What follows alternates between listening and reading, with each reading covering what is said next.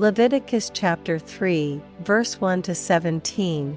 And if his oblation be a sacrifice of peace offering, if he offer it of the herd, whether it be a male or female, he shall offer it without blemish before the Lord, and he shall lay his hand upon the head of his offering, and kill it at the door of the tabernacle of the congregation, and Aaron's sons the priests shall sprinkle the blood upon the altar round about.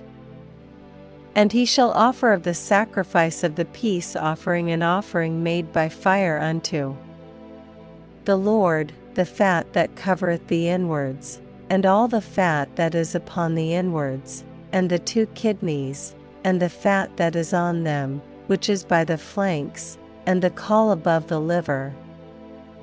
With the kidneys it shall he take away, and Aaron's sons shall burn it on the altar upon the burnt sacrifice, which is upon the wood that is on the fire. It is an offering made by fire, of a sweet savour unto the Lord.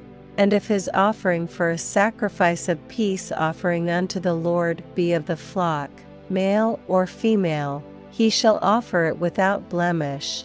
If he offer a lamb for his offering, then shall he offer it before the Lord. And he shall lay his hand upon the head of his offering, and kill it before the tabernacle of the congregation, and Aaron's sons shall sprinkle the blood thereof round about upon the altar, and he shall offer of the sacrifice of the peace offering an offering made by fire unto the Lord. The fat thereof, and the whole rump, it shall he take off hard by the backbone, and the fat that covereth the inwards, and all the fat that is upon the inwards, and the 2 kidneys, and the fat that is upon them, which is by the flanks, and the caul above the liver. With the kidneys it shall he take away, and the priest shall burn it upon the altar. It is the food of the offering made by fire unto the Lord. And if his offering be a goat, then he shall offer it before the Lord, and he shall lay his hand upon the head of it, and kill it before the tabernacle of the congregation. And the sons of Aaron shall sprinkle the blood thereof upon the altar round about.